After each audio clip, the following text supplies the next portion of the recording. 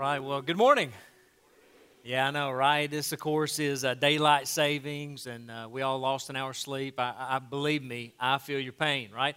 And I got to be honest, I don't understand all the reasoning behind it, right? So I guess you'd say I'm just still in the dark. Yeah? You see what I did there? Yeah. Well, that's it. Let's jump in this morning. You never know how they're going to go. You know, sometimes you just throw them out there, and, it's like a grenade. It'll go or not, but sometimes they pop.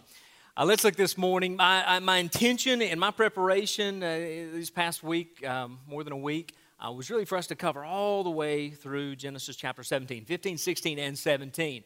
And I did that, and I did my preparation. I looked at my notes, and I said, there's just no way we can do it all. But that is kind of one, as I said, there are individual narratives within the study of the patriarchs here in Genesis, and it does really play through those. But what I want us to do is focus primarily then this morning on chapters 15 and 16, and then we'll pick up on 17 next week. As we continue on.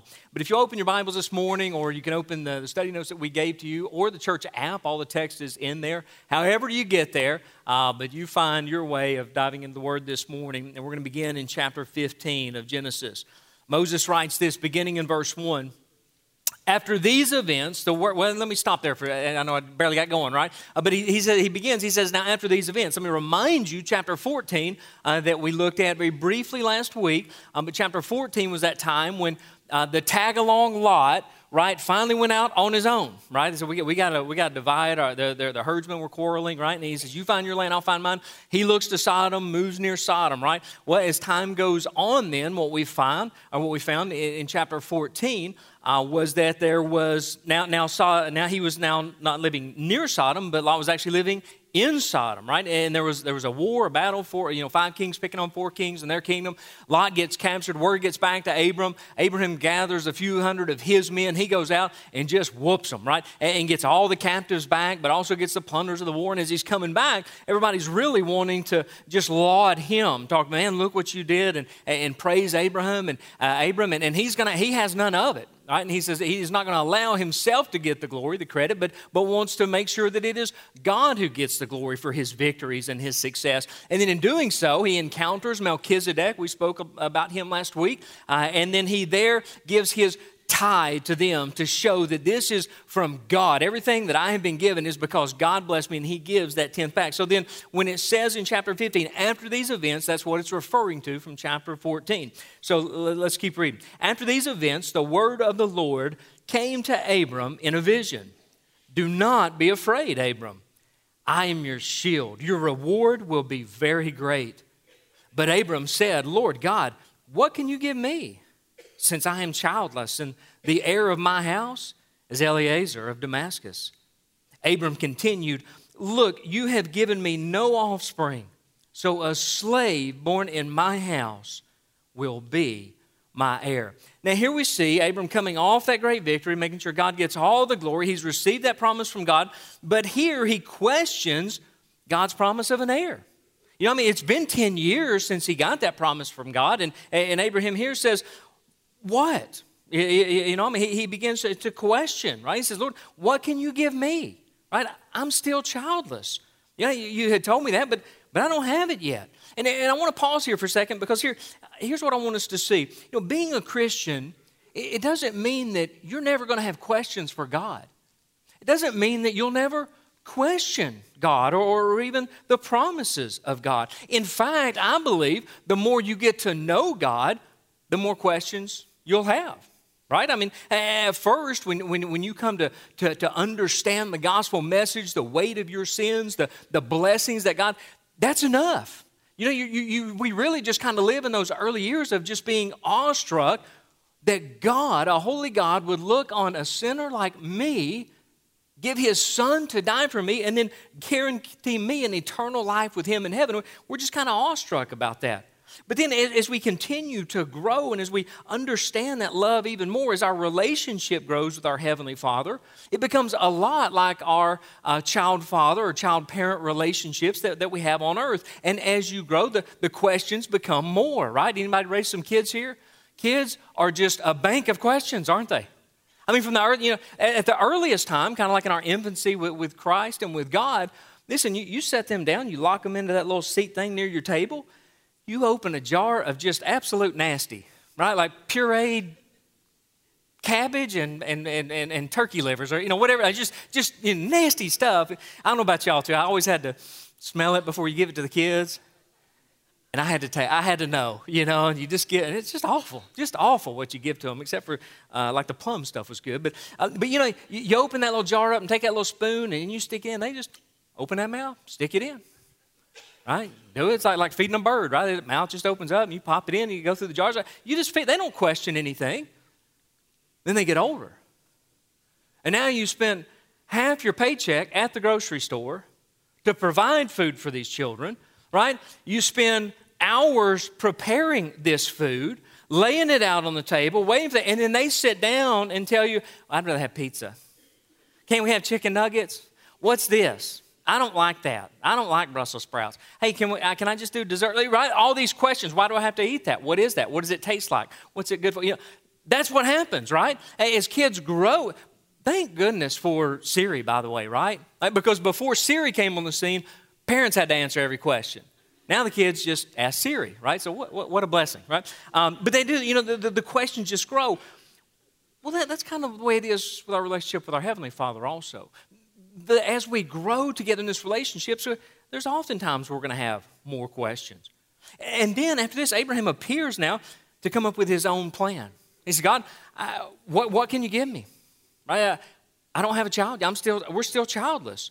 And then he says, so I guess I'm going to have to come with his own plan, and Eliezer is going to have to be my heir. Now, it gives us a little bit of information about Eliezer of Damascus, that it was literally someone who was born into his household. Remember I said that as Abraham left Ur of the Chaldeans, and he took with him family, extended family, but he and his wife Sarah, they had yet to have children of their own, but they also had many employees. Right? These were servants and slaves that were part of now their family. Right? And so it was typical then at that time, if you did not have children, if someone was born amongst the servants or the slaves or in essence the household employees that you had, then they would actually be part of your family. And so if you didn't have an heir, you could choose from one who had been born within your household. So he says, I guess, God, that's what I'm going to have to do. You had told me about this plan. You had told me that I would have descendants, just numerous descendants, but I guess I'm going to have to settle for one of my household slaves who was born to me. And then following that, in essence, what he's doing, he's saying, listen, God, I'll just have to take this into my own hands. Right?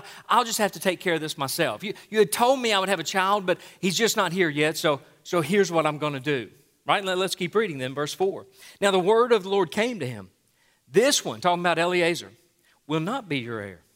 Instead, one who comes from your own body will be your heir. Now remember, he had told him, you're going to have descendants. Right? And so he said, well, I guess it's just going to have to be an heir from the household. But now he specifically, no, listen, he is going to come from you, from your loins. Verse 5, he took him outside and said, look at the sky and count the stars, if you're able to count them.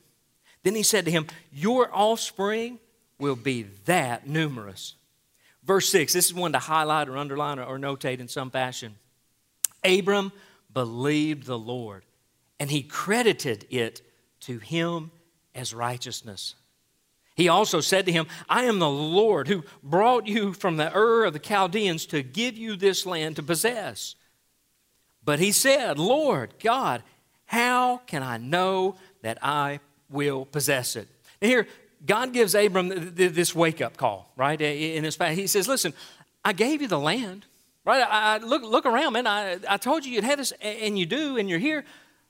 I'll give you a child too. If you remember back in chapter 13 and verse 16, when he was telling him about this promise, this child that he would have, he said, Abram, look down at the ground. Look at that. Look at all the dust on the ground. Abram, can you count the dust? Well, of course not, God. Well, that's what your descendants are going to be like. They're going to be more than that. Now here in chapter 15, in verse 5, 10 years later, he tells him this. He says, Abram, look up at the stars. Abram, can you count the stars? And 1, 2, 3. Wait, did I get that one? No, I missed it. Yeah, he's trying to count. He said, God, I can't count the stars. God says, that is what your lineage will be. Now, I know it's hard for us sometimes to understand. You look up in the sky in Murfreesboro, and you see some stars, right? There's typically some stars there. But the truth is, there's a lot of stars up there. We can't see them because of all the city light that's around us, and it kind of glares that and prevents us from seeing what's there. But you ever been out in the country on a starry night? Yeah, and you look up, man, and I mean, it is just, the sky is littered with stars, right? Why? Because there's no city lights blocking that, right? Or maybe you go out, man, if you've ever been in a desert or something like that, where there's nothing around, and at nighttime, stars just everywhere. Well, that's what Abram would have seen. He would have seen all those stars. And so what God is saying, Abram, listen, I'm telling you, look down or look up. It's going to be more than the dust. It's going to be more than the stars. That's how I'm going to bless you, through the one that will come from you. And so then following that, after God once again reminds us of this promise of this blessing to come, we have verse 6. Abram believed the Lord, and he credited it to him as righteousness. That word there for believe, the Hebrew, it's a verb. And the Hebrew verb there is amin. And it means to confirm or to affirm something, to be in agreement. Just like we say at the end of a prayer now, amen. Right? It's that same thing, that I agree, I confirm with that. It's interesting, in America, we wait until the end of the prayer to say that, right? But that's not the case in much of the world. In fact, I remember in some of our early, the first mission trip I ever went on was preaching at a little church. And Ken, I know this is going to bring back memories to you and others that have been to Romania with us in years past. And you get up, and whether you're praying or someone else is praying, man, I mean, about every third word, you're going to hear somebody popping up, Amen, Amen, through the whole prayer. And every time you say something, they're just saying, man, I agree, I affirm that. Yes, that is good. That is a promise of God. And that's what that word is. To believe is to confirm and to affirm that promise of God, to be in agreement. Later in Romans chapter 4, verses 2 through 5, Paul would write this. If Abraham was justified by works, well, he has something to boast about, but not before God. For what does Scripture say? Abram believed God, and it was credited to him as righteousness. Now, to the one who works, pay is not credited as a gift, but as something owed. But to the one who does not work, but believes, amen, on him who justifies the ungodly, his faith then is credited for righteousness. Verse 6 there would go on to be quoted in Galatians chapter 3 and verse 6, as well as James 2:23. And what he's saying here, what Paul's reminding us, is that righteousness is the reward of faith. Believing. Abram believed, and because of his belief, not his works, not what he did, but because of his belief, he was found to be righteous. And here's what we see both in the Old Testament and the New Testament today. People were saved the exact same way. It was no different for Abram than it is for us today. In the Old Testament, they believed in the coming of the Messiah, the promise of the God, the one who would save. Today, we believe that he came, right? They looked forward in their belief to the promise of God that he would forgive their sins. We look back and believe that he did come. In both the salvation of Old Testament and today, the same faith is based on the same object of our faith, and that is Jesus Christ. So it has always been by believing through faith that you are saved. And then following what is probably the most well-known verse on faith in the entire Bible, certainly the most well-known in the Old Testament, right? Coming right out of that, verse 8, Abram says, but, I believe, but God, how can I know for sure? I mean, the greatest verse on faith, and then immediately after that, God, I believe he's credited as righteousness. Yeah, but hey, God, but let me ask you this. How can I know for sure? But, and as I was reading that, I couldn't help but to be reminded of Mark chapter 9 and verse 24. Mark tells us this story of a man who had a son who was demon-possessed his whole life. And it was a horrific demon that was inside of him, and it would throw the young boy down on the ground. And if there was a fire, a lot of times it would throw him into the fire, and he would burn himself. And this poor dad just lived his life, kind of arms around his child all the time, wanting to protect him because they never knew when the demon would just kind of manifest itself and hurt the child. Well, Jesus is coming on the scene one day, and the man knows about it. And the man asked Jesus, he said, Jesus, if you can help him. Do you remember that story? Jesus interrupted him and said, if I can do. Hey, listen, everything is possible if you'll believe. That same word. If you will believe, then it'll be possible. And do you remember the man's response? I believe. Help my unbelief. I believe, Jesus. I know you can. But help my unbelief. Listen, there are times when our faith is not perfect, but the object of our faith is. That man in great honesty says, I do believe. I know you can. I just don't know if you will. Listen, there are times when we fall on that. Lord, I do believe, but help my unbelief. Help me through this time. Help me through this trial. I do believe, but I made this mistake. I know I shouldn't have done it, but I did it anyway. Like Paul, I'm doing the things I don't want to do, and I'm not doing the things that I should do, but I do believe. But help me, Lord. Our faith is not perfect, but the object of our faith is. I know some of you here today, you're kind of like Abram, and maybe you're struggling in that wait.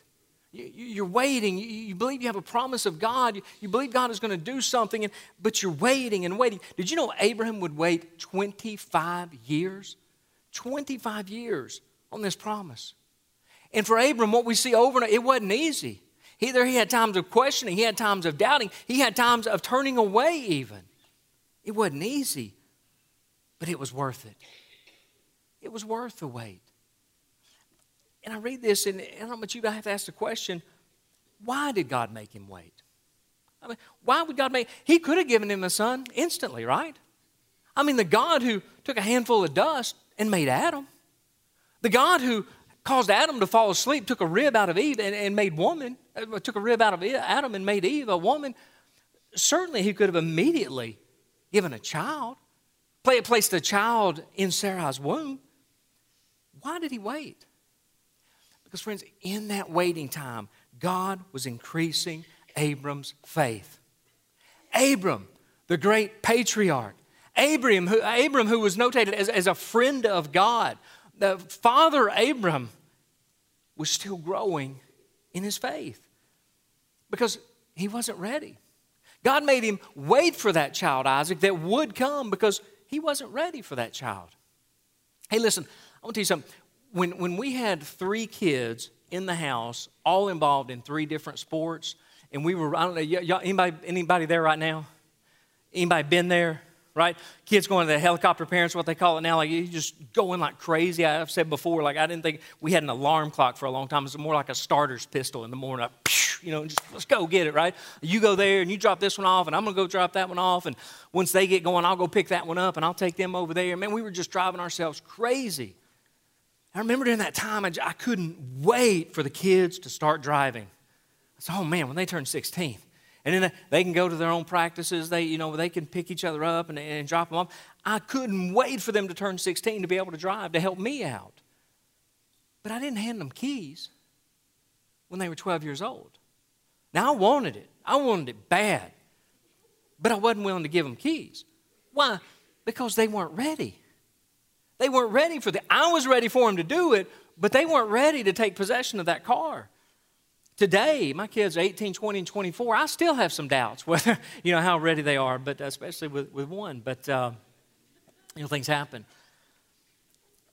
No matter how ready I was for them to drive, so they could go to those places, so they could get to their own practices on time, so I wouldn't have to leave here. I could stay late at work, or I could do other things. No matter how ready I was, and no matter how ready those 15-year-olds thought they were to drive. Oh, I got it, Dad. I can do this, right?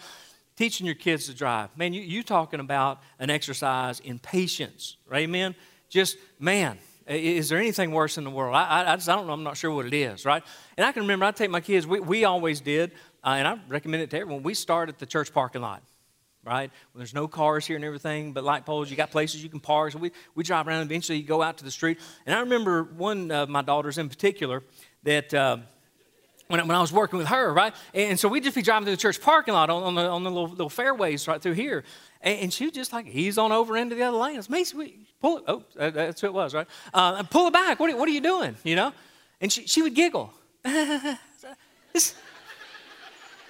said, this isn't funny. You just killed someone. Oh, Dad. That's what this is. You know, we're going to be out on the road. But eventually, right, the time came. After all the waiting, after all the testing, the preparing, the praying, and after all of this, they finally got ready, and you give them the keys, right?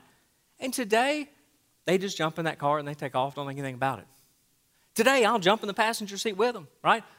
Put on my seatbelt and my helmet, and I don't think twice about it, right? You just go, right? Because they're prepared. You know, you took that time. They're ready to drive. I know we think this also. Not only was God preparing Abram, preparing Sarah to be the parents to Isaac, when we put ourselves in his position, I think we land at this place too. We all think, I wish God would just reveal the future to me.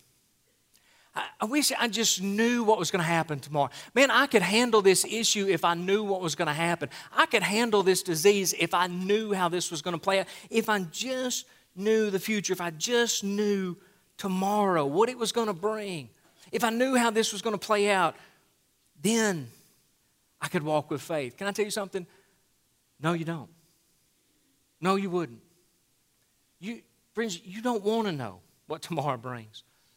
I'm telling you, in my times of greatest trials, in my times of the greatest, most difficult suffering a person can imagine, now as I look back on those times, I'm telling you, I'm glad I didn't know what the next day brought. I'm glad I didn't. I'm glad God didn't reveal that to me, because if He had, I don't know that I could have faced the tomorrow. If I knew what tomorrow brought, I don't know that I could have faced it. And I'm so thankful that He didn't reveal it to me. I'm so thankful that just in that moment, I simply trusted Him. I leaned on my faith, and I believed that regardless of what tomorrow holds, I knew that He held tomorrow. And it was good enough. We don't need to know what tomorrow brings, because we know who brings tomorrow. Amen? It was 25 years from the promise that God gave Abram to the birth of Isaac that we'll look at next week. Now, what I want you to see in that time, 25 years of waiting, 25 years of making mistakes as well. But in that time of waiting, it was not a punishment from God. It was a preparation from God. And by the way, Abram could only see to Isaac. That was it. He was asking for this blessing. God had promised him, but all he could see was that boy, my heir. But God was seeing all the way through Isaac to his son, who would be born from that same genealogy, Jesus Christ. God had a bigger plan than Abram could even fathom, all throughout that time of waiting. And something else we see here. Listen, if you want to be a spiritual giant, I'm telling you, you're likely going to experience some giant-sized suffering in your life. You are. Hey, search the Scriptures. You find me a giant of the faith, Old Testament or New Testament, that they didn't have some giant-sized trials. Why? Because God's preparing them to be used by Him for the kingdom. And sometimes we face those also. Psalm 23 doesn't say, I won't go through the valley of the shadow of death, does it? It doesn't say that at all. But what it does tell us is that He's there with us in the middle of it, right? He will be there through. Not that you won't face it, but when you face those times, when you're in that dark shadow of death, listen, in those moments, He's there. You got company. And I love, by the way, it doesn't say that He takes us to the valley. Like we're walking with God, and then when things get really bad, He bails out on us.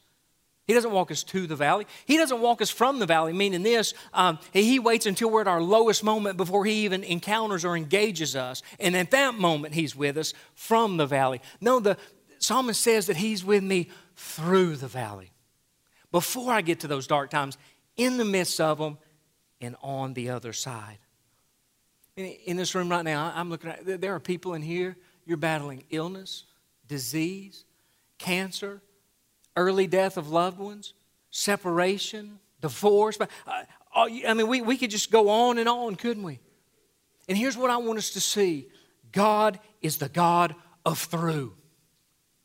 He will see you through, even when you can't see Him. He's there. Abram wanted to take matters into his own hands. He wanted to take care of this, but sometimes I think we do that too. When in those dark times, we think, well, if I do this, then I can get over this, I can get through this, I can get past this. But I've never heard someone say, man, I tell you what, walking away from the Lord was the best thing for my marriage. I've never heard that. I've seen some marriages get turned around. I've seen God do a miraculous work in marriages because they gave it over and trusted and believed in Him. I've heard somebody say, when we left the Lord, that's when things got right for us. Or, man, that affair was so helpful. Just fixed everything in my life. Made it great.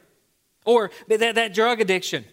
That's what did it. Man, when I was really struggling, got on those drugs, everything got great. All the things we turn to, no. But God can. God can see us through. Let's look at chapter 16. Abram now 85 years old, Sarah now 75-year-olds. Genesis chapter 16. It says, Abram's wife Sarai had not borne any children for him, but she owned an Egyptian slave named Hagar. Sarai said to Abram, since the Lord has prevented me from bearing children, go to my slave. Perhaps through her I can build a family. And Abram agreed to what Sarah said. So Abram's wife Sarai took Hagar, her Egyptian slave, and gave her to her husband Abram as a wife for him. This happened after Abram had lived in the land of Canaan 10 years. He slept with Hagar, and she became pregnant. When she saw that she was pregnant, her mistress became contemptible to her. Then Sarai said to Abram, you are responsible for my suffering. I put my slave in your arms. And when she saw that she was pregnant, I became contemptible to her. May the Lord judge between me and you. Abram replied to Sarah, here, your slave is in your power. Do whatever you want with her. And Sarah mistreated her so much that she ran away from her. The angel of the Lord found her by a spring in the wilderness, the spring of the valley of Shur. He said, Hagar, slave of Sarai, where had you come from and where are you going? She replied, I'm running away from my mistress Sarai. The angel of the Lord said to her, go back to your mistress and submit to her authority. The angel of the Lord said to her, I will greatly multiply your offspring, and they will be too many to count. The angel of the Lord said to her, you have conceived and will have a son. You will name him Ishmael, for the Lord has heard your cry of affliction. This man will be like a wild donkey. His hand will be against everyone, and everyone's hand will be against him. He will settle near all his relatives. So she named the Lord who spoke to her, you are El Roi. For she said, in this place I have actually seen the one who sees me. That is why the well is called Bir Laharoi. It is between Kadesh and Bered. So Hagar gave birth to Abram's son, and Abram named his son, whom Hagar bore, Ishmael. Abram was 86 years old when Hagar bore Ishmael to him. Now, Sarah, we have this kind of plays out. Sarah decides, just like Abram, I think I'll try to take matters into my own hand. He wanted to with someone already born in the house, but I think I'll do that too. And notice what she says there, so that I can build a family for myself. The I's and my's here. Sarah said, I can do this. I want to do this for me, right? She's taking matters in her own hand. And she comes up with this crazy idea to Abram. I mean, like straight out of Jerry Springer, right? He said, I know, I've got this Egyptian. Why don't you have her? And then we'll have that son of ours, right? Now, again, the Bible is not condoning this, but God did allow it. Now, you read this and you think, okay, maybe she was just wanting him to man up, right? To say, absolutely not. So I would never look to another woman. I would never do that. Maybe she was just giving him that opportunity. Or maybe she was giving him the opportunity to be that spiritual leader to say, listen, Sarah, God's got this. He's given us this promise. He's going to take care of this. We don't need to do this. Maybe that was her thought process. And what does Father Abram say? Okay. Right? Anything for you, dear. Right? I mean, hey, yeah, if I have to, all right, I'll sleep with this younger woman. Right? He does it. Now, the truth is, what I believe we see played out here, Sarah was following Abram's lead. I mean, she was doing the same thing he did. He pimped her out in Egypt. Remember that? He was afraid he was going to get hurt by Pharaoh. So what does he do? He says, well, here, you go stay in the harem, and then that'll be better for you and for me, right? And now she's just returning the favor. She's doing the same thing to him, right? What he did now, she's doing. And then notice, after all this goes down, look what Sarah says to him. It's your fault. You did this. And you know Abram, he's a man. He's thinking, what? I thought you told me. I did what you said, right? I did this for you, Sarah. I was thinking of you the whole time. I did this for you. Kind of like Egypt. You go be in that harem. Really, this is better for you. And guys, let me say something here. If your wife ever asks you if another woman is attractive, it's not a legitimate question. There's no options. There's no opinions here. She really doesn't care about that. It's simply an opportunity for you, right, to affirm her beauty. That's what that's about. It's not, is she attractive? It's how attractive am I? Ladies, am I lying? Now, guys, I promise, it's not a legitimate question. It's like when your wife asks you, she's 9.5 months pregnant and asks you, do I look big? All right? That's not a legitimate question. You can't answer that one honestly, right? It doesn't work, right? You have to be able to identify 28 years of marriage, right? And I've learned, especially decorating our house, anything to do with the house, when she asks my opinion, it's not really a question, right? And I'll say this in the second service with her sitting there too, I promise you, right? It's not, right? And so what I have learned to do, because early on, I thought a question was a question, right? I didn't understand, the female brain to the depths that I do now, right? Which is so shallow, but my understanding. But so now, she asked what do you think about these colors, right? Well, baby, they're all great. I love them all. Which one's your favorite? And then when she tells me, I always say, mine too, right? That's what she's looking for. It's not a legitimate question, right? Absolutely. I'm off base. Where's my notes? So here we go. Now, Hagar, Abram did what his wife asked, shouldn't have, wasn't a legitimate question, right? But he does it. Hagar's now carrying the heir of the wealthy old man. And I'm sure that she was probably flaunting it. She's looking around at everything they have. This is going to be mine. The child in me is going to inherit all this. And Abram, he can't have much life left in him, right? So this is going to be ours.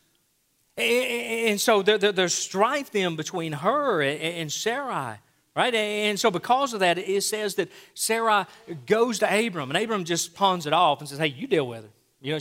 She's your slave. And she does. And she does very harshly. In fact, theologians believe because of the wording that's used there that Sarai likely even beat her. She treated her so badly that she runs away. Now, here's the irony. Notice how it says that she was an Egyptian slave. Right? She was from Egypt. She was likely acquired, almost certainly acquired. She would have been acquired at the time that Abram and Sarai went to Pharaoh's home. At the time of that great lie, when they went to the place, instead of staying where they were and believing on the promise of God, that standing in their faith that he would take care of them, they go to the place where God didn't want them to go, to Egypt.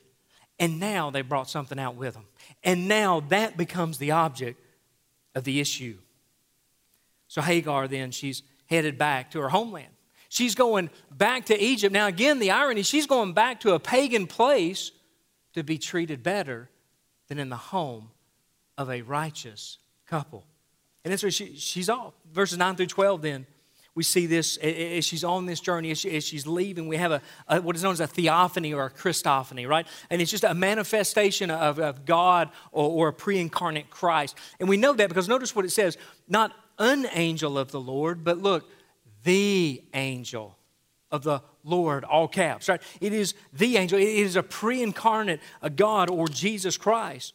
And in verses 11 through 12, Ishmael, we see where the child that's in her, notice that, had a name and had a destiny from God, still in the womb. This child is still in the womb of Hagar, and yet God gives that child a name. God gives that child even a destiny. Now, his destiny is this. He says he's going to be like a donkey. Now, don't get that confused with a big mule, that pulls stuff. Donkeys are a lot smaller, stouter, right? And they are wild. A donkey, matter of fact, they're mean, right? People that have livestock a lot of times will actually put a donkey or two in with the rest of their livestock to protect them. Hey, if you got cattle and things, you put a donkey out there. Hey, if a coyote or a wolf or something comes in, that donkey will go to that thing. It will nose it. It will kick it. Or at least it will begin baying so loud that everybody in the whole community can hear this thing, right? They're wild animals. You can't tame them. And he says that's what Ishmael will be. And friends, we see that same hostility today. More than 4,000 years later, the hostility between the Arabs, the descendants of Ishmael, and the Jews, the descendants of Isaac, still today. Now, one of the last things I want us to see, in Scripture, God regularly names people. We see that here. He gave Ishmael in the womb a name. But did you know this is the only place in all of Scripture where someone actually names God? This Egyptian impregnated slave girl actually gives a name to God. El Roi, the God who sees.